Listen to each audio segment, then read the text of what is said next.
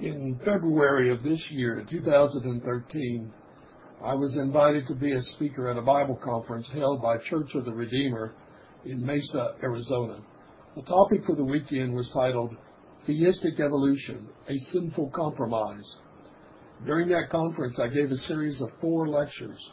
There was far more material than I could ever deal with in just 4 lectures. I have since expanded those 4 lectures into about 15 messages, of which you are listening to one of these. I encourage those who are listening to these messages to visit my publishing website at triumphantpublications.com and read for free a written version based on all of these messages. These messages are being compiled into a printed book titled Theistic Evolution, a Sinful Compromise. It will be available sometime in mid-June of this year, 2013. My website will guide you on how to purchase a hard copy when available. If you don't want a hard version, you can read the transcript by simply going to my website and clicking on the appropriate box titled Theistic Evolution, a Sinful Compromise Transcript. Also on my publishing website, I have listed links to all the audio messages found on Sermon Audio under the general topic, Theistic Evolution, a Sinful Compromise. May the Lord bless you as you listen and or read about this very dangerous view that is gaining ground, unfortunately, among certain churches and institutions. This particular message deals with the Presbyterian Church in America, the PCA's Creation Report of the year 2000. Not all theistic evolutionists, obviously, are in the PCA, but it is quite evident that this denomination has a very serious problem on its hands. Tim Keller, Ron Choon, Greg Davidson, and C. John Jack Collins are all in the PCA, with Keller, Choon, and Collins being teaching elders. I know that there are some good men in the PCA who are bemoaning the state of affairs in their denomination with regard to this growing problem. Where did it start? For one, it goes back to the creation report submitted to its General Assembly in the year 2000. Essentially, the report gave a summary of various views on creation throughout the history of the church. One of the views, which was represented in the report, was termed the calendar day view. This view basically argues that the days of creation were ordinary calendar days, 24 hours. Though ably represented in the committee, this camp failed to persuade the rest of the committee to adopt its view, despite its plea for this view, which was that of the Westminster Divines, who formulated the Westminster Standards. Consequently, the committee, unable to come to unanimity over the nature and duration of the creation days, therefore a unanimous report was given with the understanding that the members hold to different exegetical viewpoints where the doctrine of creation undergirds all truth. Amazingly, the study committee acknowledged this fact, quote, "The calendar day view appears to be the majority view amongst influential commentators. Certainly, it is the only view held by the contemporary Reformed theologians that is explicitly articulated in early Christianity," end of quote.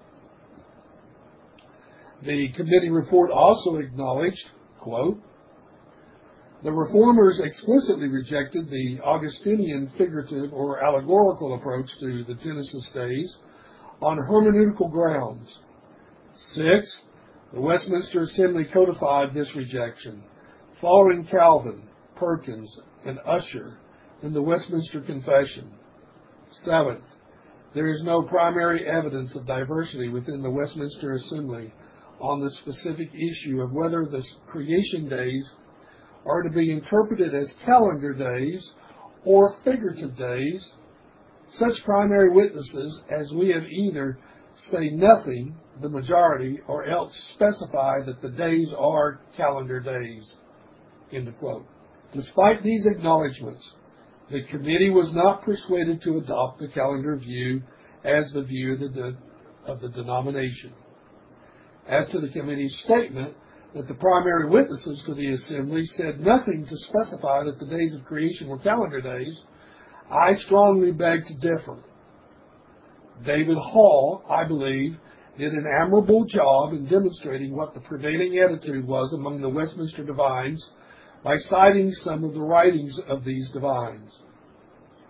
The Creation Study Committee made this observation, quote, "The most famous 19th century commentators on the Confession, Shaw, Hodge, Beatty, and Warfield, all held day-age views and asserted that the Confession was unspecific on the matter," end quote. Again, I must strongly disagree with the statement that Robert Shaw was unspecific on the matter of the nature of the days of creation. I quote from Shaw's An Exposition of the Westminster Confession of Faith concerning chapter 4 on creation. First, Shaw does not dispute Bishop Ussher's chronology of the creation. Shaw states, quote, according to the general received chronology, the Mosaic creation took place 4,004 years before the birth of Christ, and is a strong presumption that the world was not yet existed 6,000 years. It has often been remarked that the invention of arts and the erection of the earliest empires are of no great antiquity and can be traced back to their origin, end quote. Concerning the nature of the creation week, Shaw states, quote, that the world and all things therein were created in the space of 6 days. This also is the express language of Scripture. For in 6 days the Lord made heaven and earth, the sea, and all that in them is. Exodus 20:11. The modern discoveries of geologists have led them to assign an earlier origin to the materials of which our globe is composed than the period of 6 days, commonly known by the name of the Mosaic creation, and various theories have been adopted in order to reconcile the geological and Mosaic records. Some have held that all the changes which have taken place in the materials of the earth occurred either during the 6 days of Mosaic creation or since that period, but it is urged that the fact which geology establishes proves this view to be utterly untenable. Others have held that a day of creation was not a natural day, composed of 24 hours, but a period of indefinite length. To this it has been objected that the sacred historian, as if to guard against such a latitude of interpretation, distinctly and pointedly declares of all the days that each of them had its evening and morning. Thus it should seem expressly excluding any interpretation which does not imply a natural day. End of quote from Shaw. This statement by Shaw is rather clear that he supports a calendar day view of creation. Perhaps the confusion that some on the committee may have had, assuming they read Shaw's commentary, may be over this statement by Shaw at the conclusion of his point number 4. In discussing the views of others, Shaw says that these men advocated a view that reduced the pre-existing matter to its present form and gave being to the plants and animals now in existence. Shaw states, quote, this explanation, which leaves room for a long succession of geological events before the creation of the existing races, seems now to be the generally received mode of reconciling geological discoveries with the Mosaic account of creation, end quote. Shaw is not agreeing with the above quote at all. He's merely stating what the prevailing idea was during his time in attempts to reconcile geology with the biblical account of creation. At one place, Shaw says, in their opinion, they believe that an indefinite frame is acceptable for the days of creation. Interestingly, the PCA study report also made this acknowledgement about the views of some during the 19th century who were not capitulating to the newly proposed Darwinian views. The report states, quote, third, there were However, a number of voices of concern raised by 19th century Calvinists about these newer views. Ashbel Green, for instance, could say in his lectures on the Shorter Catechism, 1841, some recent attempts have been made to show that the days of creation mentioned in the first chapter of Genesis should be considered not as days which consist of a single revolution of the earth, but as periods comprehending several centuries. But all such ideas, however learned or ingenuously advocated, I cannot but regard as fanciful in the extreme. And what is worse, as introducing such a method of treating the plain language of Scripture as is calculated to destroy all confidence in the volume of inspiration. End of quote. In my previous lectures pertaining to Doctors Greg Davidson and Jack Collins, they could do well to heed the exhortation of Ashbel Green. Their hermeneutic is a sad example of just what Ashbel Green is demonstrating. The PCA Study Committee also commented in their report, quote, James Woodrow and Edward Morris, neither of whom held to a calendar day view, both held that the confession did teach a calendar day view, and Woodrow declared his view to be an exception to the confession. Woodrow continued to teach his view until he became an advocate of theistic evolution, a position which led to his removal from his teaching post. End of quote. This is a most significant acknowledgement. Here were two men who did not embrace the calendar day view, but who recognized that it was the view of the Westminster Confession. Seeing that the PCA recognizes the Westminster Confession of Faith as its constitution, why wasn't the committee unanimous in the calendar day view? The study committee correctly noted that the PCUS, the Presbyterian Church in the United States, or commonly known as the Southern Church, did what hold true against the notion of theistic evolution. The report added, quote, in the latter part of the 19th century, there were vigorous theological discussions about evolution in the Genesis account, but none of them was primarily focused on the nature of the creation days. General Assemblies of the Southern Presbyterian Church declared theistic evolution to be out of accord with Scripture and the Confession on 4 occasions, 1886, 1888, 1889, and 1924. This position, however, was renounced by the PCUS in 1969. End of quote. Conservative men in the PCA ought to be very concerned about the present trend in their denomination. The debate over the doctrine of creation and the place that evolution has in it is nothing new. They have the dismal track record of the PCUS to observe and serve as a warning. Sadly, the warning is going unheeded. The serious weakness of the 2000 report of the Creation Study Committee was its willingness to allow diversity in its interpretation of the days of creation. This was its Achilles heel, in my opinion. This dangerous precedent was noted by the committee, although the committee is not saying that this diversity is bad. It simply noted that the historical precedents set at the beginning of the formation of the PCA. The committee states, quote, the following declaration of the Presbytery of Central Mississippi, PCUS 1970, is representative of some conservative Presbyterians who founded the PCA. God performed his creative work in 6 days.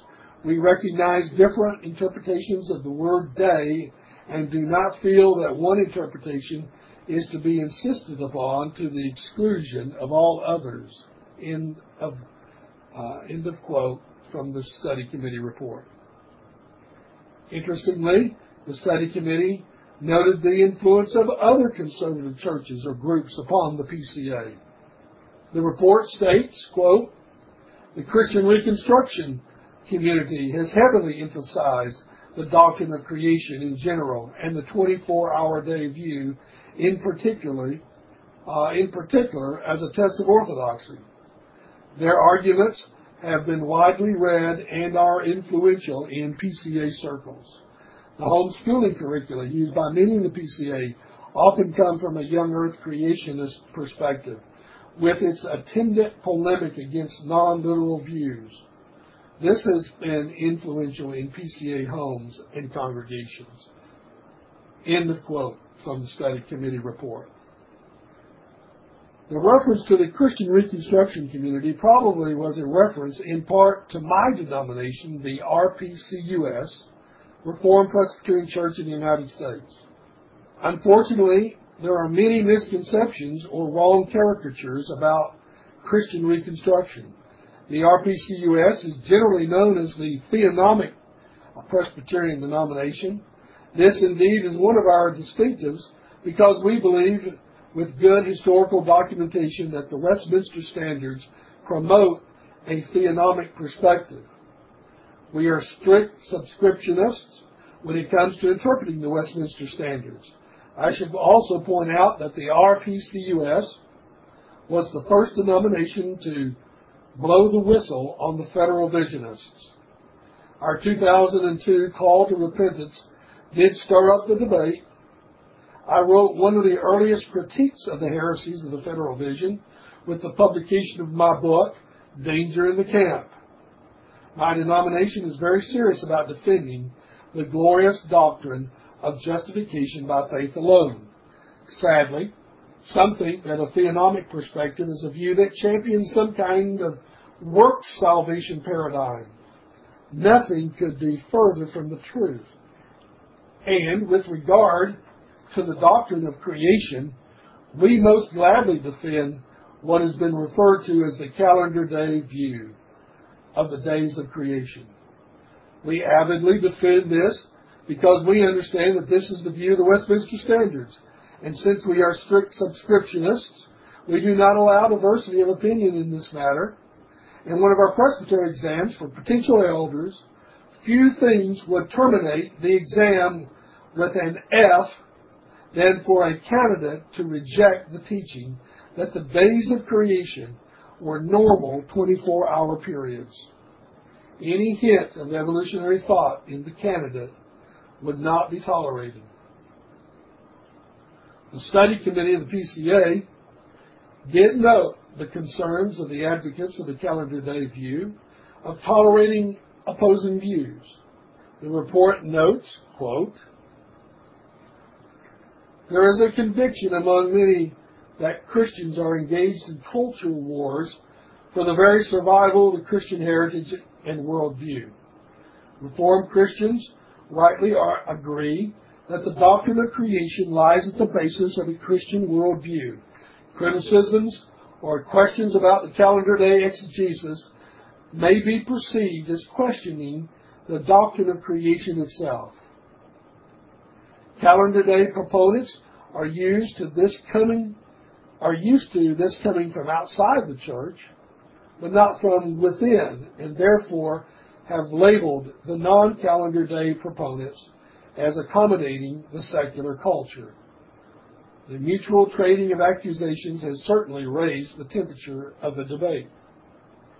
There have always been men in the PCA who held similar sentiments to Ashwell Green, Dabney, Gerardo, and others.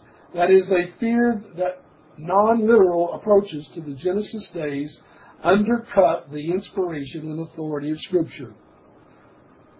As these men and their disciples have become aware of increasing numbers of men in the PCA who hold non-calendar day views of the Genesis days, they have not surprisingly become more concerned." End of quote from the committee report. As I mentioned earlier, the Achilles heel of the study committee's report is its toleration of views that are not of the calendar day view. The study committee did observe the following, quote, "A survey of recent PCA history and practice yields the following. First, it has been assumed in the conservative Reformed community for more than 150 years on the strength of the witness of Shaw, Hodge, Mitchell, and Warfield, that the confession articulates no particular position on the nature and duration of the creation days, and that one's position on the subject is a matter of indifference. Second, in that light, many of the founding fathers of the PCA took their ordination vows in good conscience while holding to non-literal views of the creation days, or while holding to that issue as a matter of indifference. I would be less than charitable for any of us to view them as unprincipled. Third, recent primary evidence uncovered by David Hall and others has convinced many that the Westminster Assembly meant by its phrase in the space of 6 days was 6 calendar days. Fourth, one hears from some the complaint that the PCA has broadened, and from others that it has narrowed in its toleration of positions on the days of creation.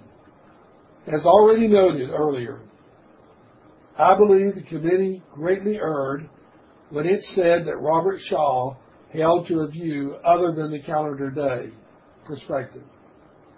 David Hall's work is convincing that the Westminster Assembly embraced the calendar day view. As noted earlier, this is a primary reason why the RPCUS insists on this for all of its officers. The study committee recognizes that any notion to make the calendar day view the position of the PCA would constitute a change in its practice of toleration of opposite views. The report states, quote, for instance, in light of the discovery and or interpretation of new historical evidence regarding the Confession's teaching on creation, some who hold to an exclusive calendar day view have been encouraged to press vigorously for the whole denomination to adhere to that view and that view alone. This would be irrefutably a change in the practice of the PCA. End of quote.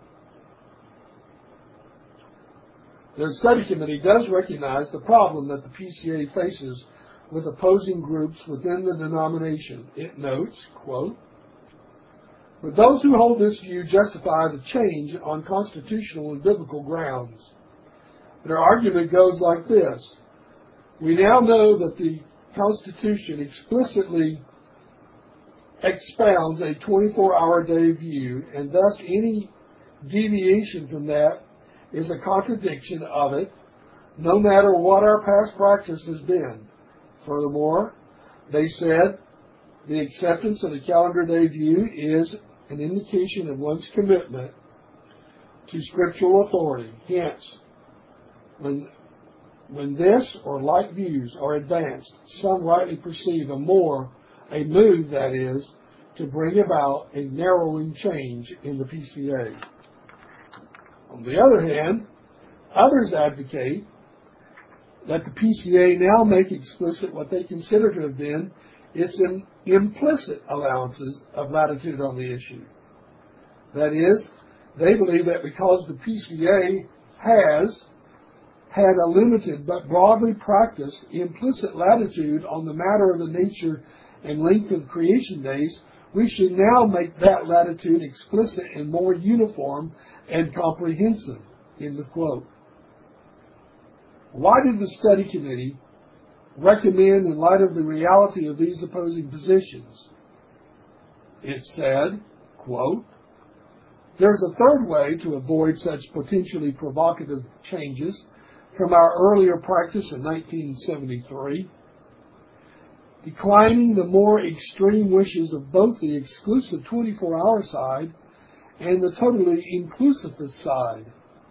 Retaining our practice of 1973 would be to retain the original boundaries of that widely held earlier understanding of the PCA's Constitution, receiving both the 6 calendar day and the day age interpretations without constitutional objection, as was the habit in 1973. But noting that any other views were different and ought to be considered carefully by the presbyteries in light of their historic patterns. This is the only way to both protect the rights of presbyteries, to set the terms of licensure and ordination, and at the same time preclude either a narrowing or a broadening of our historic 1973 practice.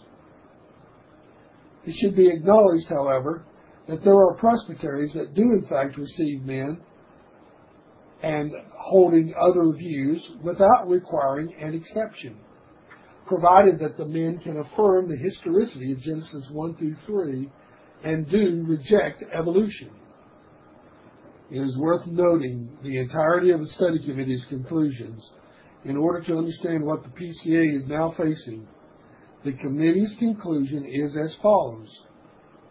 Quote, as we have studied the history of this matter, reflected in Section 2, it is clear that there has been a good deal of diversity of opinion over the issue of the length of days throughout the history of the Church.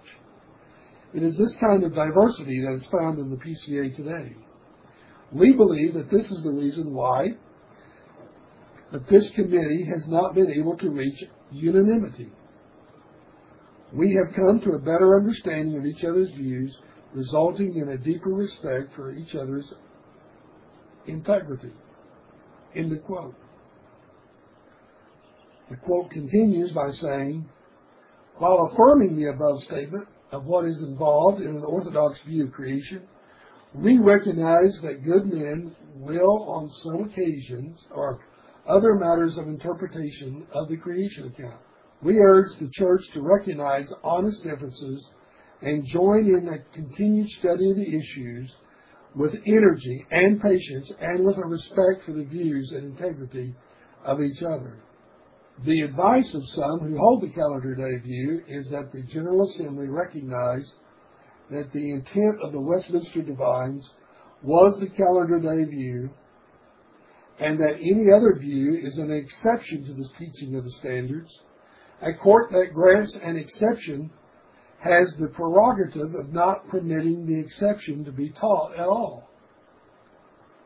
Others recommend that the Assembly acknowledge that the four views of the interpretation of the days expounded in this report are consistent with the teaching of the standards on the doctrine of creation, and that those who hold one of these views and who assent to the affirmations listed below should be received by the courts of the Church without notations of exceptions to the standards concerning the doctrine of creation. All the committee members join in these affirmations. The Scriptures, and hence Genesis 1 through 3, are the inerrant Word of God. That Genesis 1 through 3 is a coherent account from the hand of Moses. That history, not myth, is the proper category for describing these chapters. And furthermore, that their history is true. In these chapters, we find the record of God's creation of the heavens and the earth, ex nihilo, and of the special creation of Adam and Eve as actual human beings, the parents of all humanity. Hence, they are not the products of evolution from lower forms of life. We further find the account of an historical fall that brought all humanity into an estate of sin and misery, and of God's sure promise of a Redeemer. Because the Bible is the Word of the Creator and Governor of all there is, it is right for us to find it speaking authoritatively to matters studied by historical and scientific research. We also believe that the acceptance of, say, non-geocentric astronomy is consistent with submission to biblical authority. In light of their conclusions, the study committee recommended the following, which was passed by the PCA General Assembly in the year 2000. It says, recommendations.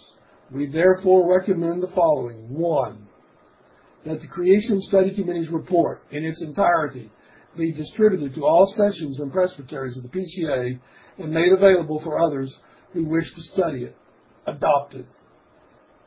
2, that since historically in Reformed theology there has been a diversity of views of the creation days among highly respected theologians, and since the PCA has from its inception allowed a diversity that the Assembly affirms that such diversity as covered in this report is acceptable as long as the full historicity of the creation account is accepted. Adopted as amended. Third, that this study committee be dismissed with thanks. Adopted. End of quote from the recommendations of the study committee report. Before I give my analysis of the great weakness of the report, I should note that the 2012 General Assembly passed with reference to various overtures presented to it by certain presbyteries. As I noted in previous lectures, the 2012 General Assembly did allow Dr. Greg Davidson give a seminar on why an old earth view is a plausible view of the doctrine of creation. I've examined Dr. Davidson's view in my lectures previously. I noted in that lecture, or lectures, that his views are very dangerous and are an example of what happens once a denomination grants certain diversity of opinion. 3 presbyteries of the PCA submitted overtures to the General Assembly pertaining to the topics of theistic evolution and the historicity of Adam and Eve. The following information cited was derived from Rachel Miller's blog site reporting on the actions of the 2012 General Assembly, which says, Overture 10 from Rocky Mountain Presbytery asked that the General Assembly go on record known as making an in thesis statement that would reject all evolutionary views of Adam's origins. Overture 29 from Savannah River Presbytery asked for a similar statement. But Overture 26 from Potomac Presbytery asked for something different. They felt that the PCA had clearly stated their position on these topics, most especially in Larger Catechism question number 17. And anyone who wanted to know what the PCA's position was could simply read the following statement from that answer, which is, quote, After God had made all other creatures, he created man, male and female, formed the body of the man of the dust of the ground, and the woman of the rib of the man, endued them with living, reasonable, and immortal soul, made them after his own image, in knowledge, righteousness, and holiness, having the law of God written on their hearts, and power to fulfill it, and dominion over the creatures, yet subject to fall. A minority of the committee brought to the floor their position defending the adopting of an in thesis statement, stating that it was needed since there was a number of people and or institutions that were claiming to uphold the Westminster Standards. Larger Catechism question 17. Yet, at the same time, were claiming that theistic evolution, or views that Adam and Eve were not truly newly created, was within the bounds of understanding of the standards. When the votes were taken, the Assembly voted by a 60 to 40% margin to approve the Potomac Overture and not make a statement. End of quote from the study committee report. Well, here is my analysis of the creation report of the year 2000 and the actions of the 2012 PCA General Assembly. First, I want to commend those men in the PCA who were and are avidly wanting to defend the calendar day view of creation. The calendar day view is the position of the Westminster Standards, and if those denominations who ostensibly acknowledge these standards as the constitution of its church, then there should be compliance with those standards on its doctrine of creation. Over the years, I've noticed that when Presbyterian churches practice the notion of loose subscription to the Westminster Standards, then it inevitably leads to controversy in the church and subsequent divisions. This is exactly what has happened in the PCA, with its laxity on confessional subscription. The theistic evolutionists in its midst are utilizing this laxity as a haven for their errant beliefs. The 2000 creation report's Achilles heel was indeed its permissive latitude in terms of how the days of creation are to be interpreted. The committee openly admitted that this allowance for diversity of belief on this subject was a main reason why the report could not come to unanimity of opinion.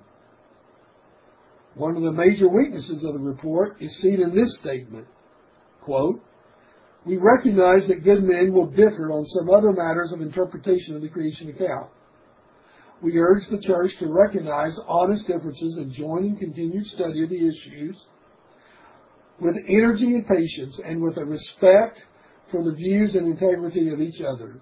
End of quote. I want to be sure to clarify myself in saying that this was a weakness of the report.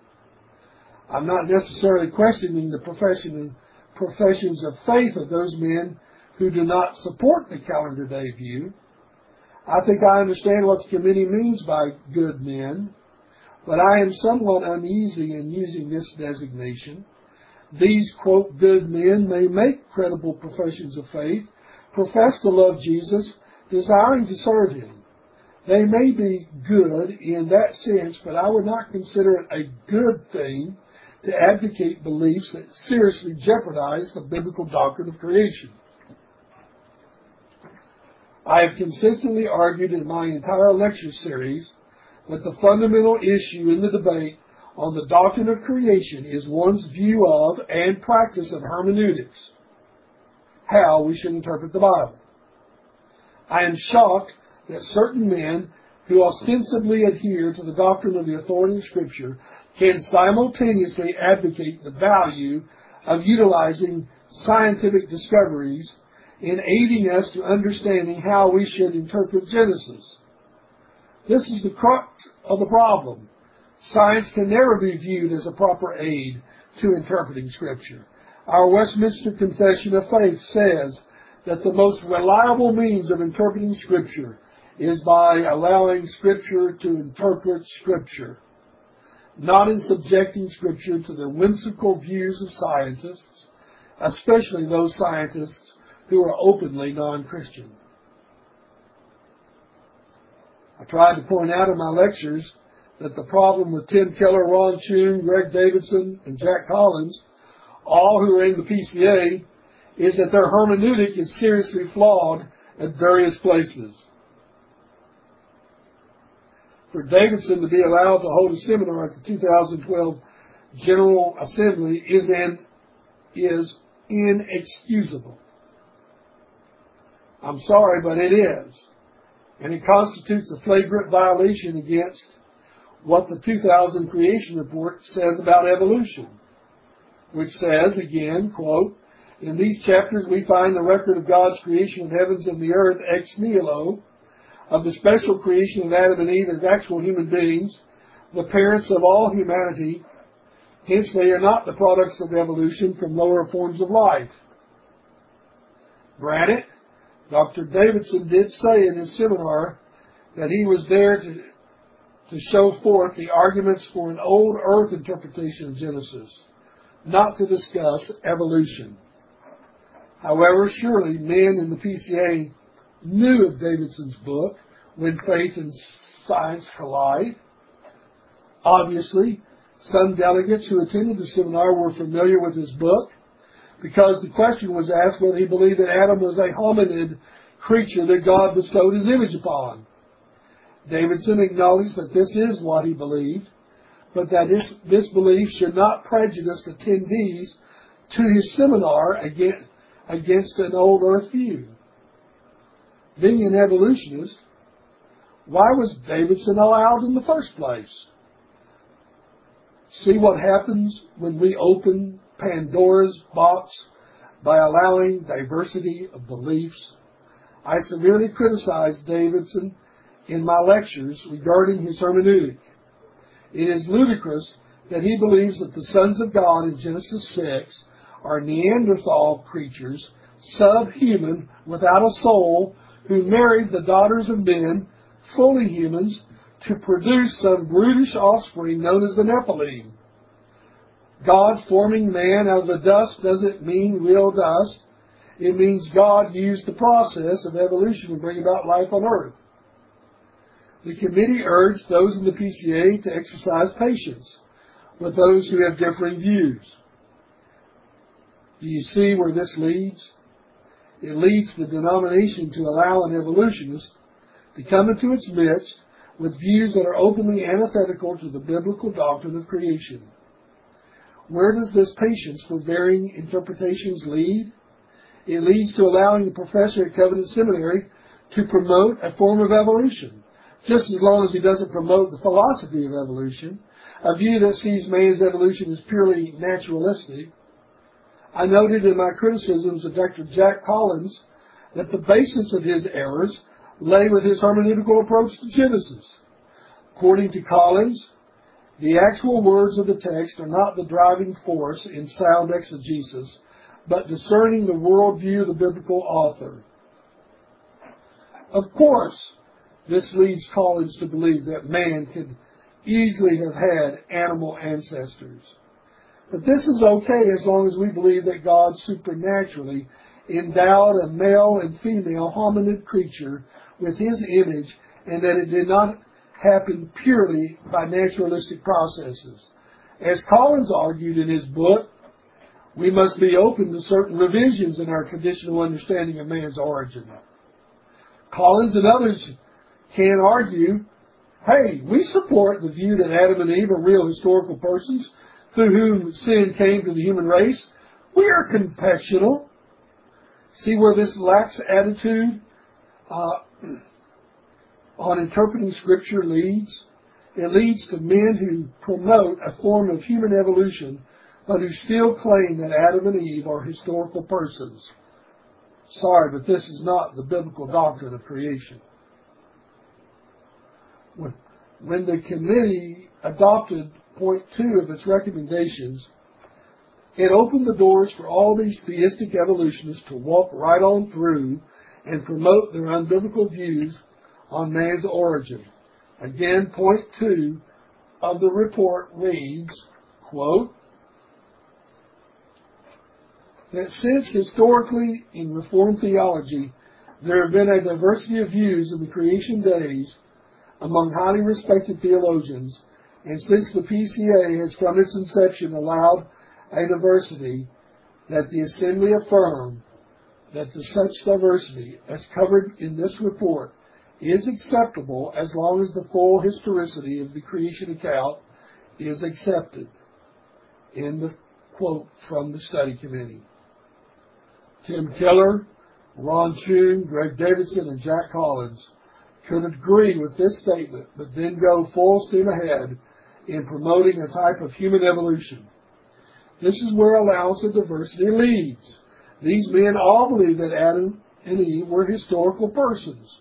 The committee recognized that presbyteries within the PCA have a right to set the terms of licensure and ordination, provided that these men can affirm the historicity of Genesis 1 through 3 and do reject evolution. Does this have an ecclesiastical force? Not really. Metro New York Presbytery, where Tim Keller and Ron Choon were members, has this presbytery sought to stop Keller and Choon from promoting evolutionary views? Not in the least. And actually, it refused to look into the views of Ron Choon when someone recommended that the presbytery examine Choon's views. The modus operandi that is becoming increasingly normative is that it doesn't matter what the General Assembly approves or disapproves.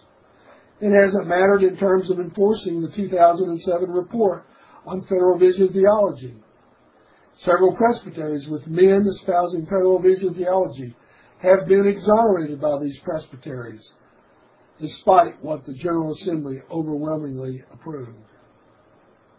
If the highest court of the church refuses to discipline men for errant views, what is there to stop the downward spiral, much like what happened to the PCUS? The fact that the 2012 PCA General Assembly voted 60 to 40% to adopt Overture 26 from Potomac Presbytery that said that there was no need of an in thesis statement on rejecting all evolutionary views of Adam's origin was most telling. Overtures 10 and 29 from Rocky Mountain and Savannah River Presbyteries, respectively, asked for an in thesis statement that would reject all evolutionary views of Adam's origins. These overtures were not adopted. However, Overture 26 from Potomac Presbytery was adopted.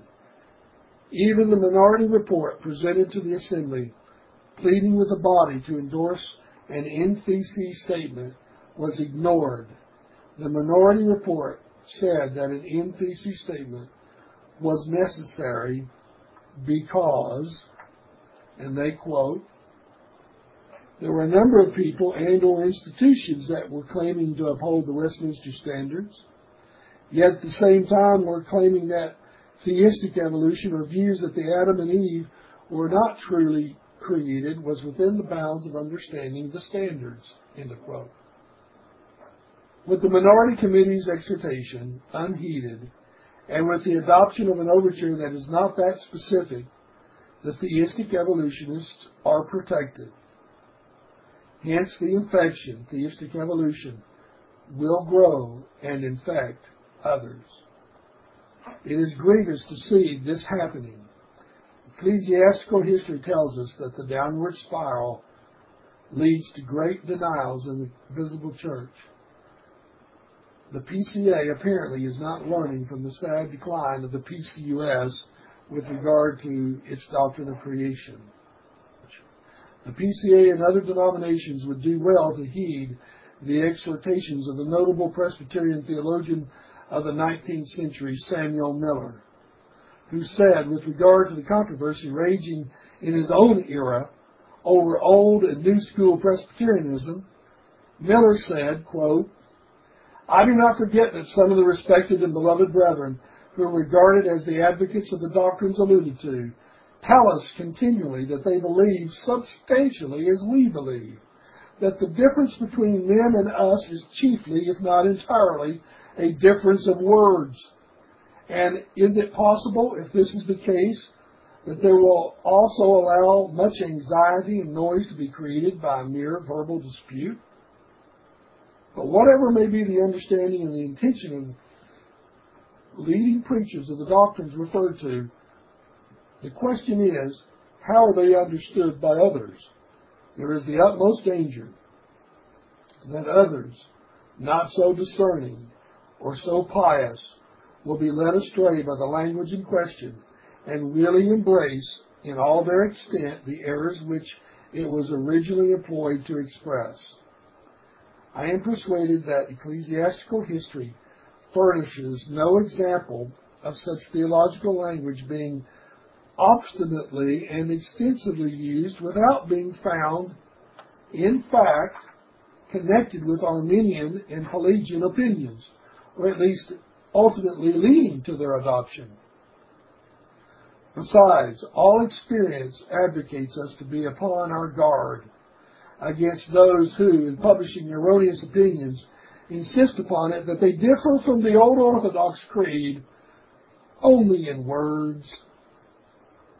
This plan has been often pursued until the language becomes familiar and the opinions which it naturally expressed current, and then the real existence of something more than a verbal difference was disclosed in all its extent and invertebracy.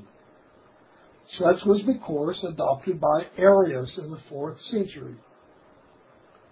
He and his followers strenuously maintained that they differed in no material respect.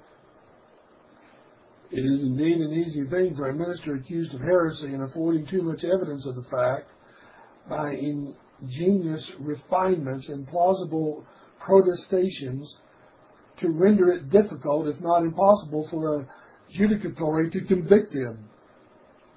And it is easy for such of his brethren as resolved to screen him from censure, so as to varnish over his opinions, as to hide for the present most of their deformity. End of quote.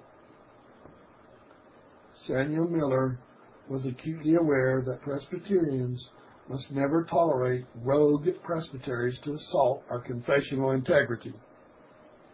He said, if even a single subordinate part or judicatory does not believe and refuses to act in accordance with the rest, it is plain that the beauty, the purity, and even the safety of the whole may be invaded by that one, and if few more parts become erratic and impure, their influence may soon become not merely unhappy, but fatal. Let this course be pursued, and it's plain that no long time would be requisite to inoculate the whole church with the views of the single presbytery, and that all faithful adherence to our public formularies would be an end. So in conclusion to this lecture on the Creation Study Report of the PCA in the year 2000, its Achilles heel, its major weakness, is the fact that it allowed diversity of opinion with reference to the days of creation. What that did was that it opened wide the portals for all the theistic evolutionists to rush right in, and they have done so.